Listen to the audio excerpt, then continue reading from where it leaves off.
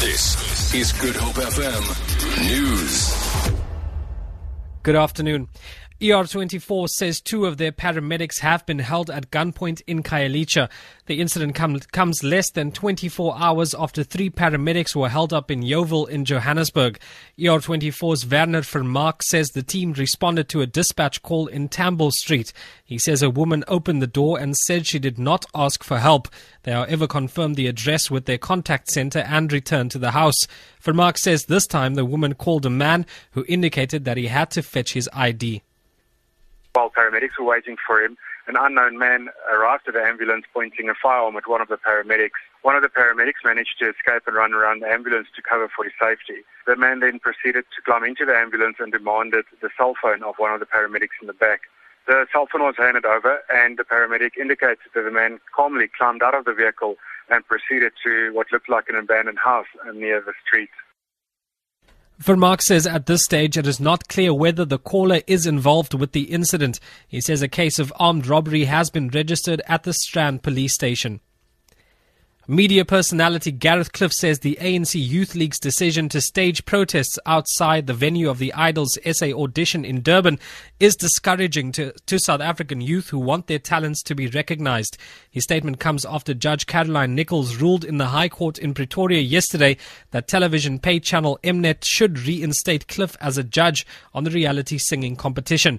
None of the judges will be present at the auditions as they only participate in the next round, in which golden tickets are handed out.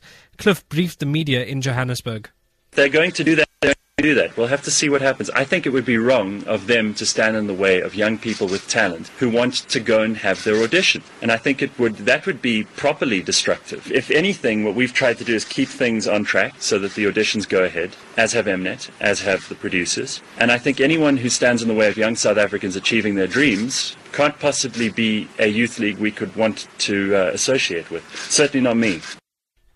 Chinese authorities have released video footage of the ordeal of a group of miners while they were trapped underground. The footage, recorded on a mobile phone sent down to the miners, shows how desperate they had become before being brought to the surface after 36 days.